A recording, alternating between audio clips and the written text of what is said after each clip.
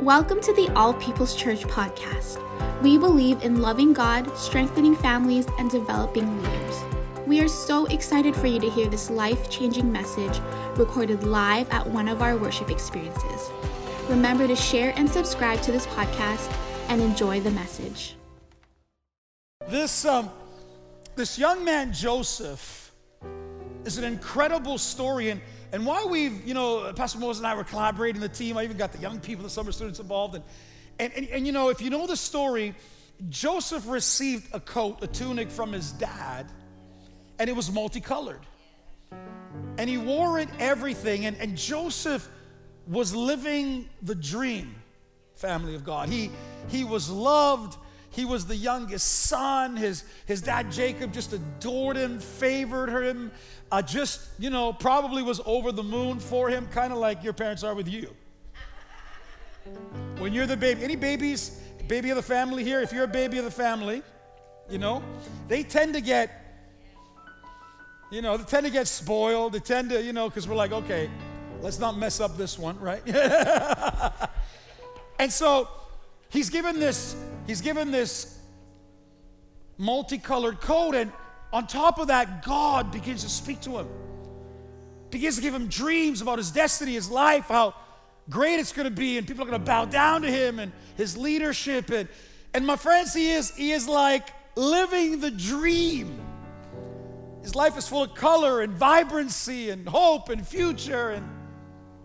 And then his life becomes a nightmare. Because you see, he was part of a dysfunctional family. I could actually take these chapters and speak about how not to parent. Multiple wives, multiple families, favoritism. And the brothers hated him and they were bitter against him, and they even plotted, we'll talk about it in just a moment, they even plotted to murder him. His dream became a nightmare. But his nightmare became his destiny. Come on, his dream became a nightmare. His nightmare became his destiny. You see, his nightmare wasn't the end of the story. Isn't that what we were singing? My friends online watching today, your nightmare is not the end. Not if God is in your life. That's not the end of the story. That's not the way the movie ends. Some of us today, maybe we're sitting here, you're watching online, and I've spoken to many people. Pastor, my life has lost its color. I thought I was living a dream. I thought I had a word from the Lord. I thought my future and my path was going this way, and now I'm living a nightmare. And so much so, my friends, I have 15-year-old people that want to take their life. Because the world has literally sucked the hope out of people. And instead of helping them, they say to them, yeah, we want to empower you to take your own life. We want to empower you if that's what you want to do. Well, I'm here to tell you, my friends, you have a dream to live. You have a dream to live. And I want to say over the young people, you will live and not die. Because God has a future for you. God has a destiny for you. And you say, well, Pastor, what about the older ones? Let me tell you something, my friends. Moses was 80 years old when he saw a burning bush. He was living a life, and he thought, I had this experience, and I tried to deliver people, and now here I am. I'm in the wilderness. My life is over. I'm going to be a shepherd the rest of my life. I guess this is it until God showed him a sign. And he saw a burning bush. And he had yet to live at 80 years old. He had yet to live the best days of his life. Now, before we read the scripture, I want to say this. I am not here to be a motivational speaker for you today. This is not a message on being a motivational speaker. I've been criticized for that. I've had people even sit in my classes and go, you're just a motivational speaker. I am not a motivational speaker. I am a preacher of the gospel. And what I'm going to share with you today is the word of God. Because I serve the God who holds the future. So he comes from a dysfunctional life. He comes from favoritism into being sold out by his family. He's put in a pit. They talk about his murder. They literally premeditate his murder. But then they just sell him to some Ishmaelites. He winds up in Egypt. He winds up in a place called Potiphar's house. That is his master. He's now a slave. He's gone from being the golden child to being a slave in a foreign land. And the man's wife tries to sexually seduce him. When he refuses, you would have thought, all right, Joseph, you did the right thing. God's just gonna, back you up here. When he refuses her, in her bitterness, she accuses him of rape. He gets thrown in a prison, and he's there for years, and then a butler and a baker who worked for Pharaoh got into trouble. They wound up in prison. One of them had a dream, and Joseph interpreted the dream. One lived, one died. The one that went back to Pharaoh, Joseph said to him, when you get to Pharaoh, tell him I'm an innocent man. Tell him I didn't do anything wrong. Tell him I didn't try to rape that woman.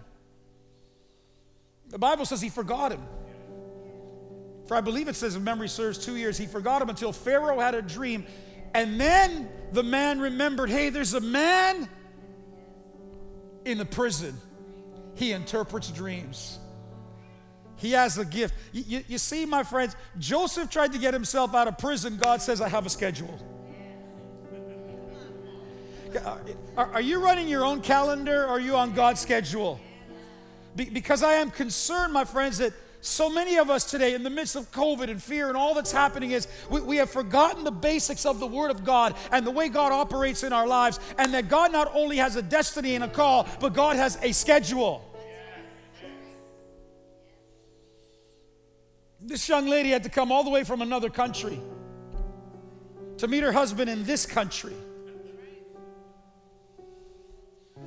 because God has a plan, and God has a schedule, and God has not forgotten you. Turn to somebody and say, God hasn't forgotten you.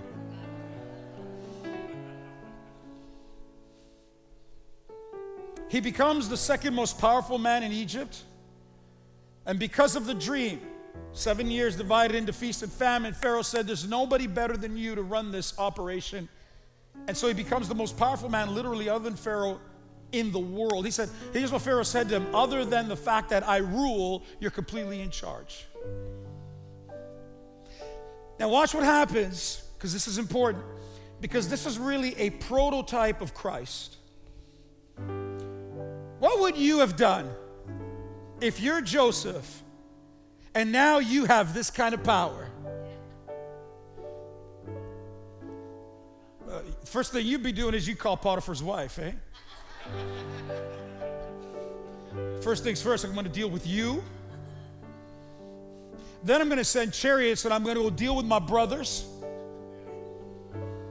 And Joseph does nothing like that, because by then, there's been such a work that's been done in his heart. And there's been such a revelation that he's a completely different person. He's no longer soft and pampered. He is a leader. He's ironclad, but he operates in grace and in mercy. But here's what I want to talk to you about this morning, my friends. He is no longer a victim. He is no longer a victim.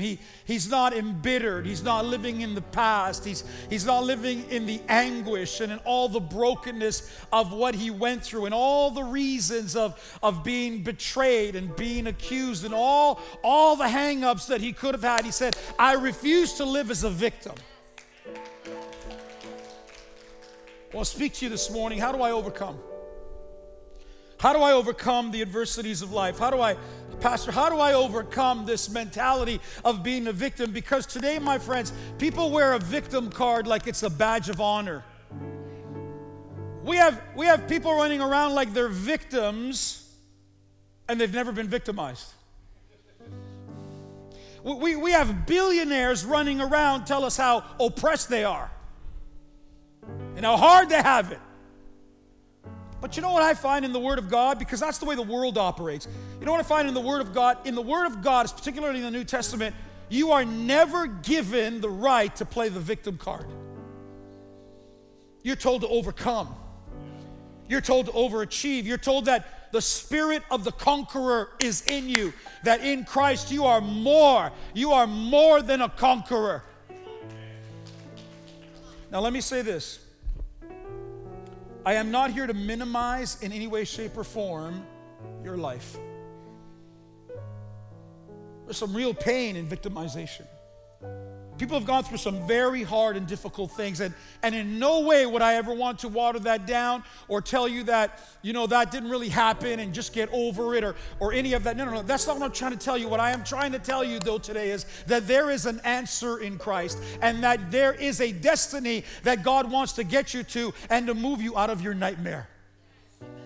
Some of you have carried things a long, long time, and today, everybody say today. Today that can end if you'll allow the grace and the power of God to operate in your life. I want us to stand this morning. I want to read to you in two places. First of all, Psalm 105. And then we're going to go to Genesis 37. Are we doing okay? So in Psalm 105 here, we see a little bit of a history of the nation of Israel. And I just want you to capture this. I want you to read the psalm, and certainly I want you to read the story of Joseph. But here in Psalm 105 it says, moreover, God, he called for a famine in the land. You see, we don't believe God operates. We've got all this teaching about the way God operates because people don't read their Bible. But it says he destroyed all the provisions of bread. And everybody say this, he sent a man. He sent a man before them, Joseph, who was sold as a slave. And they hurt his feet with fetters, and he was laid in irons. And until, oh man, if you have a highlighter, until the time that his word came to pass, the word of the Lord tested him. That's the nightmare. That's the nightmare. It tried him. It tested him. God's in the business of knowing how to get the gold out of you. And then the king, Pharaoh, sent and released him, and the ruler of the people let him go. And he made him lord over his house and ruler over all his possessions, to bind his princes at his pleasure and teach his elders wisdom. Can you imagine? The slave boy from Israel rules the most powerful nation in the world. And then in Genesis 37, let's just read it. I want to draw some thoughts from this today. 37:18, talking about his brothers. So here's the story. Jacob says, go see about your brothers. Go see how your brothers are doing. And so he did the right thing, obeyed his daddy. And it says, when they saw him, that's his brother afar off, even before he came near them, they conspired to kill him. Premeditated, we are going to plot his murder. This isn't like, when somebody gets you mad, you're like, I'm going to kill you. No. These boys meant it. First degree murder. They said to one another, look, the dreamer is coming. Come therefore, let us kill him and cast him into some pit, and we shall say, this is God's people. This is flesh and blood. He says that some wild beast devoured him, and we shall see what will become of his dreams. My friends, listen, you have people right now that are speaking about you in your life that are saying, let's just see what becomes of their dream. Let's see what becomes of their faith. Let's see what becomes. Oh, God has an answer. God has an answer. But when Reuben heard it, he delivered him out of their hands and said, let us not kill him. Reuben said to them, shed no blood, but cast him into this pit. I don't know if he's a better brother or I don't know, which is in the wilderness, and do not lay a hand on him, that he might deliver them out of their hands and bring them back to his father. So Reuben thought, these boys are crazy. I'm going to put them in the pit. When they're gone, I'm going to grab them. I'm going to bring them back to daddy.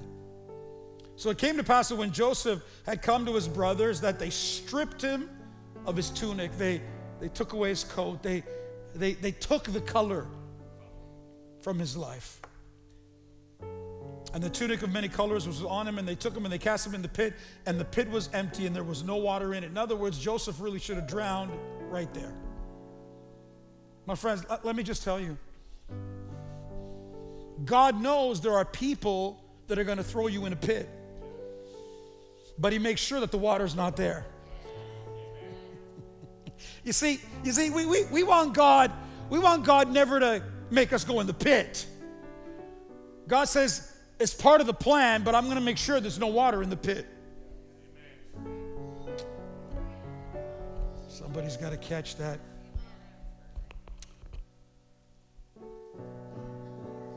And they sat down to eat a meal. Call Uber. Somebody. What's for lunch? Like, we just talked about premeditated murder. We threw the brother in the pit. Now it's like, who's hungry? Like, these are some incredible people. And they lifted their eyes and they looked, and there was a company of Ishmaelites coming from Gilead, and their camels bearing spices, balm, and myrrh. And on their way to carry them down to Egypt. Interesting words. Spices, balm, myrrh. So Judah said to his brothers, what profit? Now we're going to make money. What profit is there if we kill our brother and conceal his blood? Come, let us sell him to the Ishmaelites. Let not our hands be upon him, for he is our brother and our flesh. And his brothers listened. And then the Median elders passed by, and so the brothers pulled Joseph up, and they lifted him out of the pit, and they sold him to the Ishmaelites for 20 shekels of silver. Sound interesting? Sound like somebody you know? Sound like somebody you've heard of? And they took Joseph to Egypt, and then Reuben returned to the pit, and indeed Joseph was not in the pit, and he tore his clothes, and he returned to his brothers, and he said, the lad is no more, and I, where shall I go? Father, we bless you, and we thank you. We receive your word today, Father, in Jesus' mighty name. Amen. You may be seated. My friends, the first thing I want to talk to you about is the fact that Joseph had a dream from God. That Joseph had a word from the Lord, that literally he was living his life out. And that there was a recognition that my life isn't going to end in this nightmare. I'm going to make it all the way to my dream. I'm going to make a statement. It's going to rock a few of you, but I want you to chew on this. Here's the statement. If you are in the will of God, nobody can steal your future. If you are in the will of God, even though they said, let's see what becomes of this dreamer, let's put him in the pit, let's kill him, let's sell him, let's be gone. And by the way, what they did was they took the coat, they put the blood of an animal on the coat, and they brought it to their father and said, your son is dead. Imagine watching their daddy in anguish, thinking their youngest son is dead, and you're just lying. You're murderers, you're bitter, you're full of hatred, you're liars. But my friends, I want to tell you today, if you are in the will of God, nobody can steal your future. And the truth is this, God's dream is not just about you living your life. God's dream is to outlive you. God's dream is to live through your children and their children's children. Because in reality, they said, let's see what will come out of his dreams. But here's what they didn't understand. They didn't understand that the dreams that Joseph was dreaming were of God. You can't wipe out God's dreams in people. You know how some people say, when you say to them, how you doing? They say, I'm living the dream. And they mean it sarcastically. But my friends, here's the truth. When you have a God dream, it is meant to be lived out. It's not just about someday. Everybody, so many people are living about someday. Oh, someday we'll do this, and someday we'll do that, and someday I'll get someday, and someday. Isn't this why I said to you, you didn't cross an ocean to live in a pond? Because someday has to come. But because of fear and insecurity, I'm going to make another statement. If you play life too safe, you will never reach your potential.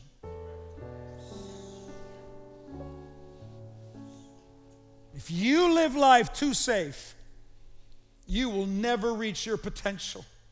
Because the truth is this, God's dreams are bigger than us. God's dreams will outlive us. And my friends, honestly, if you have a God dream, it'll terrify you.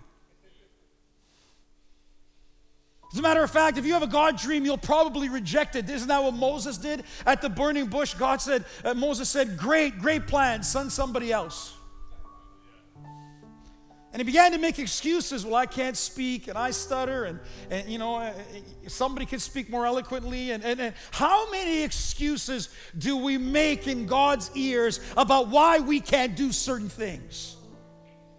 Stop it.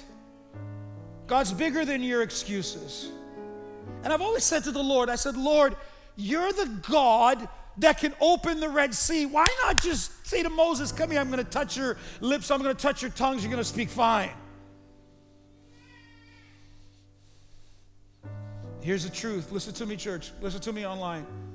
There are some limitations God is never going to remove from your life. We don't like that. Lord, remove everything so I can... No. There are some limitations that God says, you're just going to have to overcome that.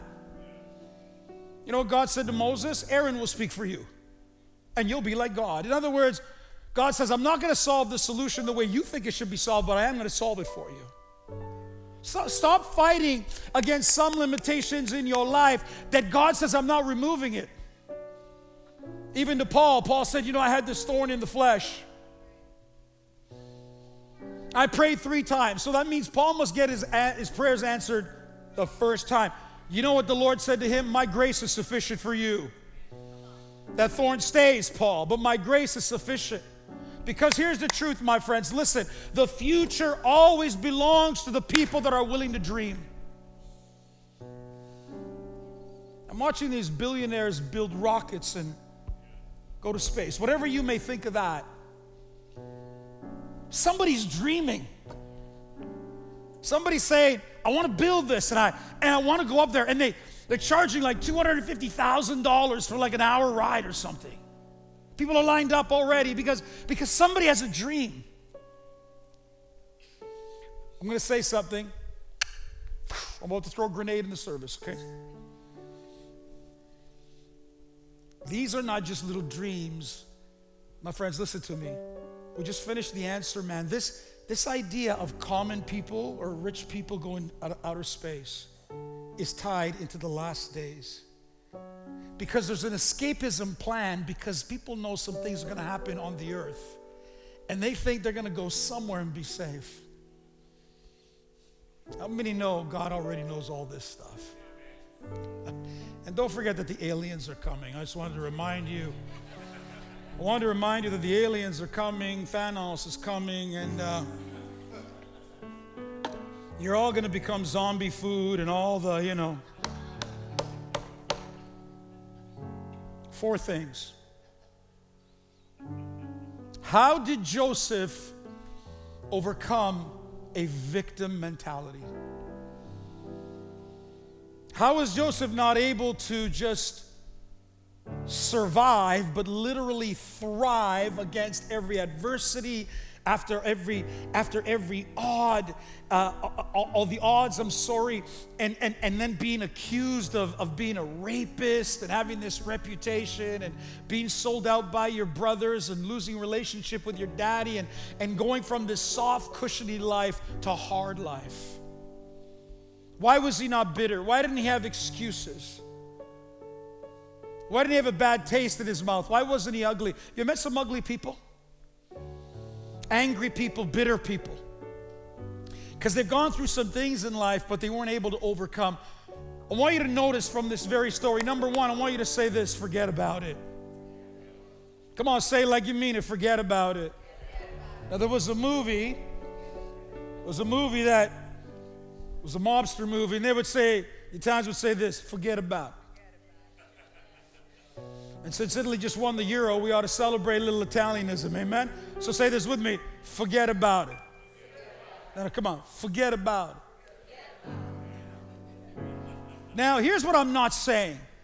I'm not saying this idea of forget about it like, pretend like it never happened. My friends, I want you to know that there is a grace in God that literally you can forget your offenses, your pain, your agony, your bitterness, the thing that you've gone through, some of the most crucial parts of your life, that literally God heals you to such a place you forget.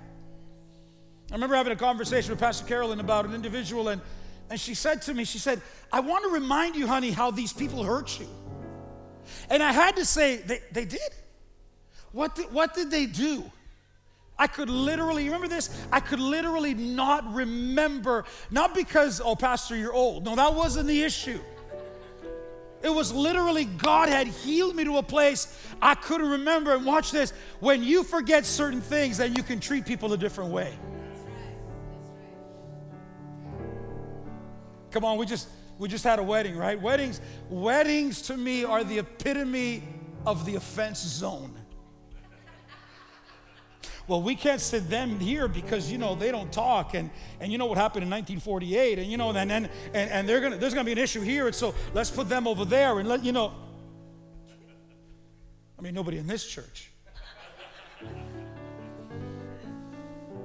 I see it in weddings. I see it at funerals. I'm like, listen, we're dealing with a death here, and you can't even overcome. Come on. Everybody say, forget about it. Genesis 41:50, let me prove it to you. And to Joseph were born 2 sons before the years of the famine came. Watch this in verse 51, because he got married there, right? He married an Egyptian girl. And it says, and Joseph called the name of his firstborn Manasseh. Why? For God has made me forget all my toil and my father's house. God birthed a Manasseh in his life because Joseph said, I have forgotten the anguish, the heartbreak, the emotional destruction, the betrayal, the murder, everything. I have this son, and something is birthed in my life, and I have forgotten by the grace of God. In other words, Joseph wasn't pretending. You know, some people pretend. They tell you they're okay, but inside they're a disaster. God doesn't want us to live like that. I want you to notice in my second point here that Joseph had a second son in Genesis 41 and 52. And here's my second point. My second point is be fruitful in the now. Everybody say that with me. Say, be fruitful in the now. We're talking about how do I overcome victimization. Number one, we forget by the power and by the grace of God what has happened to us, what has been done to us. And by the way, I'm not suggesting that, there isn't legal recourse to certain things. Don't misunderstand me. I'm talking about what's happening in your heart and in your soul. So number one, we forget about it. But number two, the Bible says, and Joseph became fruitful in the land of his affliction. Notice. And the name of his second son he called Ephraim. For God has caused me to be fruitful in the land of my affliction. God has caused me to multiply. God has caused me to be fruitful. God has caused me to grow. God has caused me to develop. Watch this. Not back home, not on some resort, not when everything was going my way, but literally in the land of my affliction. You see, if Joseph is going to be a victim, he's always going to be living by, my brothers sold me, my brothers gave me up, my brothers betrayed me. But we read in Psalm 105, God sent a man. Which camp are you going to live in? Are you going to live in the camp of God sent a man? Or are you going to live in the camp of they sold me out, they betrayed me, they lied about me, they said this about me, they said this about me? One is going to make you a victim. The other one's going to make you a victor. You're going to understand that no matter what happened in my life, there is a greater purpose that is happening. I'm not stopping at the nightmare. I'm going on to my destiny. Do you have a call? Do you have a dream? Get beyond the nightmare and get on to the destiny, because it's in the nightmare where people want to give up. If people say, well, God doesn't move, God doesn't speak anymore, God doesn't work like that. Yeah, the Bible says that until the word of the Lord came to pass, the word of the Lord tried him. People are being tested. I've had some massive testing. God is working on you. Not because he hates you, not because he's punishing you, but because God wants to bring out the gold that is in your life. I want to make a statement, very, very important. Listen to me. There is a tension. We're talking about overcoming victimization. We're talking about being fruitful in the now. Listen to me very carefully. There is a tension between letting go and taking control. and both are required. Joseph had to let go of some things. You are hanging on to some things that you need to let go of and trust God with. We have forgotten in the midst of everything that's going on that hey, God is still sovereign, that God has control over my life, that I'm still on the path. We have forgotten that I need to trust God, have faith in God, that I need to let go of some things. But watch this. Because I hear preaching on this all the time. Let go, let go, let go, let God, let go, let God. And then people let go like they give up, but that's not even biblical. Watch this. There are some things, my friends, you and I must take control of. Psychologically, especially in a time where it seems so many things are out of control, you must take control of some things. Joseph took control at Potiphar's house. He was diligent, he was excellent. Potiphar prospered to the point he didn't even know how much stuff he had. He took control in the prison. The Bible says the prison prospered. You know why? Because there's a little bit, here's the secret sauce. There's a little verse in this story that keeps saying this, and God was with Joseph. Every time something went wrong, every time something was negative, every time there was a turn, it says, and God was with Joseph. But the things that Joseph could control, he took control. What can you control? What do you need to let go of? See, this is the wisdom. What do I need to let go of? What do I need to take control of? And you know, a lot of times we mess it up. We take control of the things that God says, give it to me, and then the things that we should take control of, we just...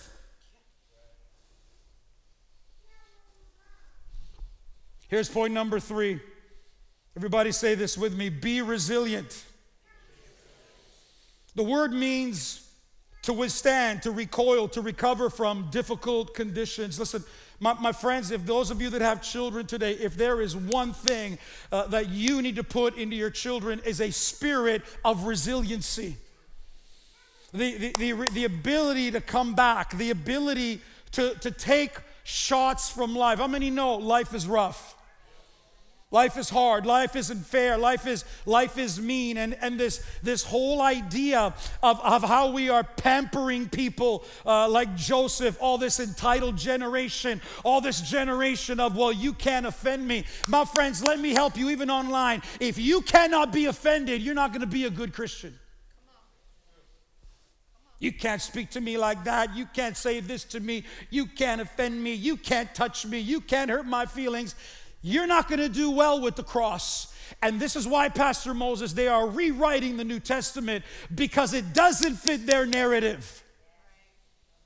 Jesus said, offenses will come.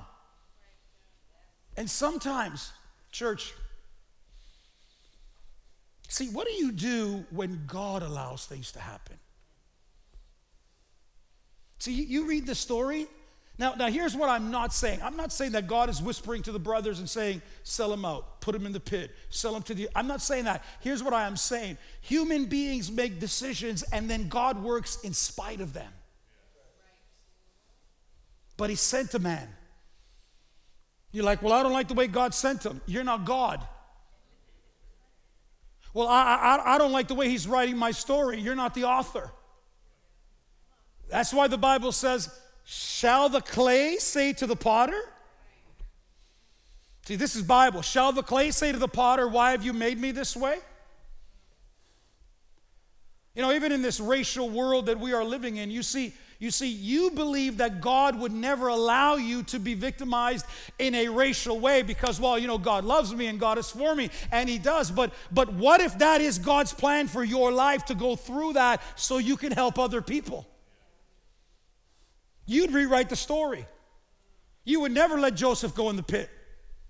You'd have stopped the brothers at the first turn, and guess what? Israel would have died.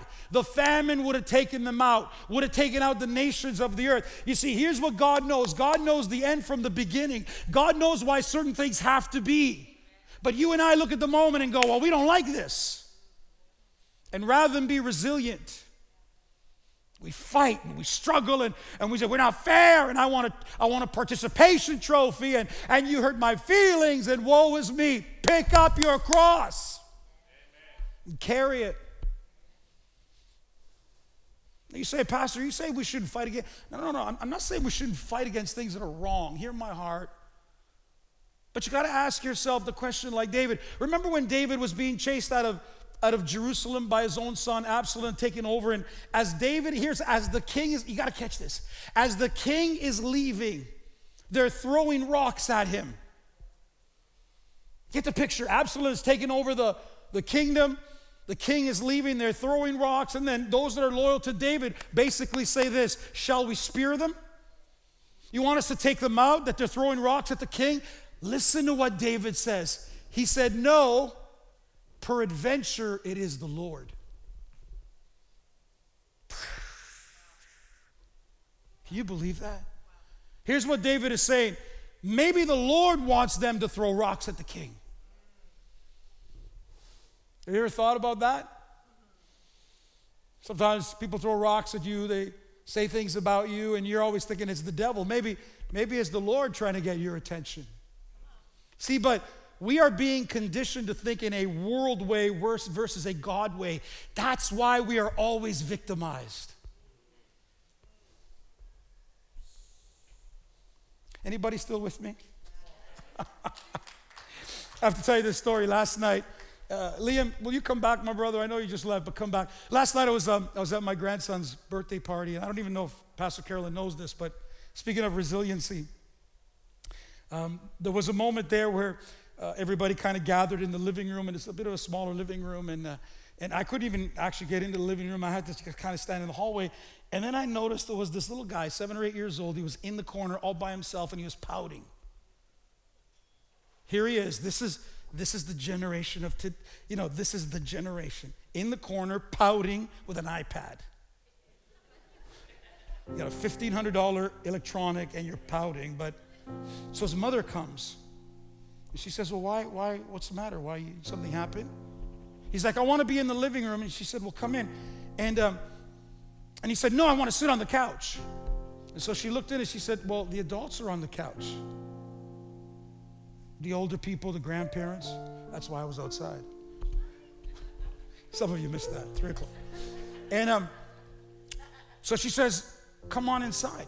And he says, no. You tell them to go in there and I want to sit on the couch. Now, at this point, I want to get popcorn because I'm like, wow. I forgot about what's happened with the presents, and I'm like, human dynamic, I got to see the end of this, bring me popcorn, honey. She says to him, I'll tell you what, you come inside, I will sit on the floor with you. I thought, good for you, Mom. I like that. It's a good. He's like, no. And then I'm like, here we are. Woo, this is it. We're gonna. And to that mother's credit, she said to him, then you just sit there and you miss what's happening, but I'm going inside.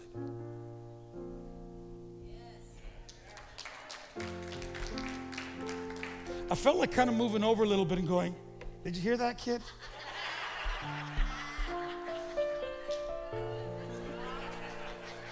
Now, it wasn't my kid.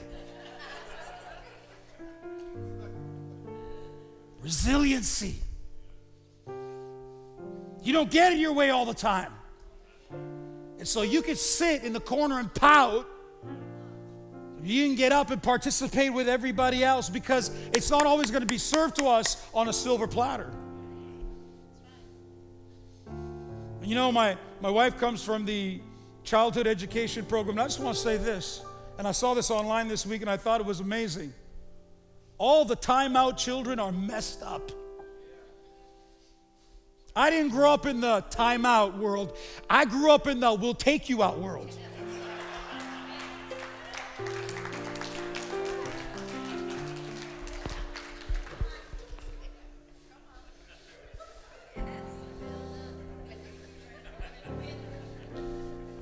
Oh, somebody ought to help me. I hear some children speak to their parents today. I thought to myself, I'd be dead. And we weren't even Christians, but we had respect and we had honor. And these are values of the Bible. But see, we can't have respect and honor today because we're going to hurt people's feelings. Church, listen. God is not afraid to hurt your little feelings. Do you know how many people are going to end up in hell? Because we couldn't hurt their feelings. Do you understand? Listen to me. You can't even be saved unless you get offended. God says, you're a sinner. Oh my God, you can't say that to people. Hey, listen, you're like a decent person, and maybe, no, God says you're a sinner. And you're on your way to hell, and so let me offend you so that I can save you.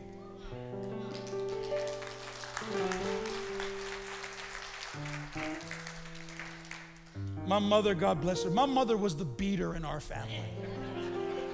Those of you who knew my dad, like when my dad beat you, it was the beatings of all time, right? But my mom was the general beater.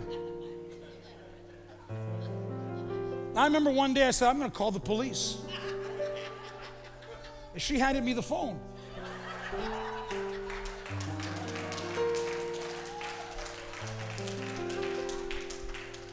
And she said, let them come. And then they'll put me in prison, and they'll feed me 3 times a day, and I don't have to feed you, and I don't have to cook and clean for you.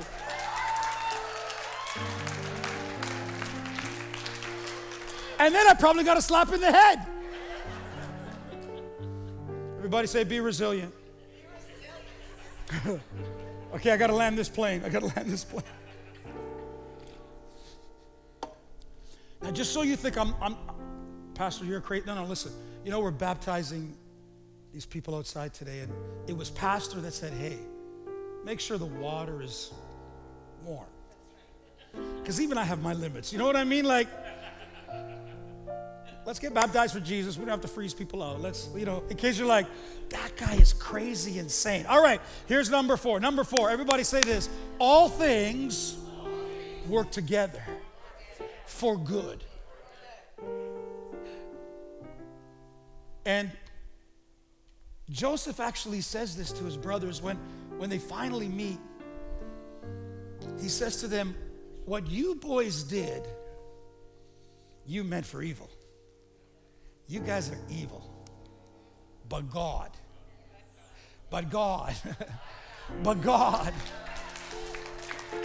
is bigger than you. And God had a bigger plan. And God sent me ahead so you would live.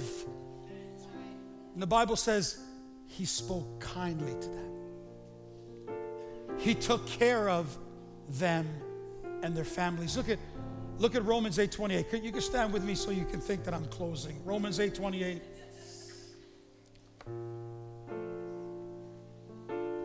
And we know, in other words, we're convinced that everybody say all things work together for good to those who love God and to those who are called according to his purpose. Pastor, how can you preach this way? Because I know that all things work together for good to them that love God. Who loves God? And are called according to his purpose. You know why I'm here today?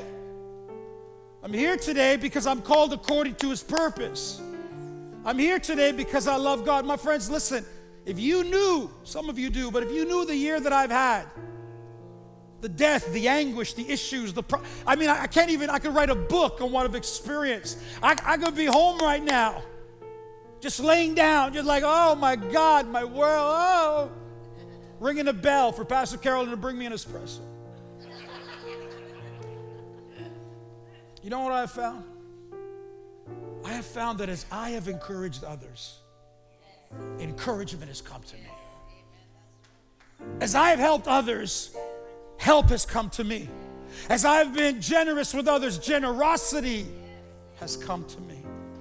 As I have prayed for others, prayer has come for me. Which camp? I'm a victim. I'm a victor. Which camp? I'm in the dream. I'm in the nightmare. I'm in the destiny. God hasn't finished writing your story.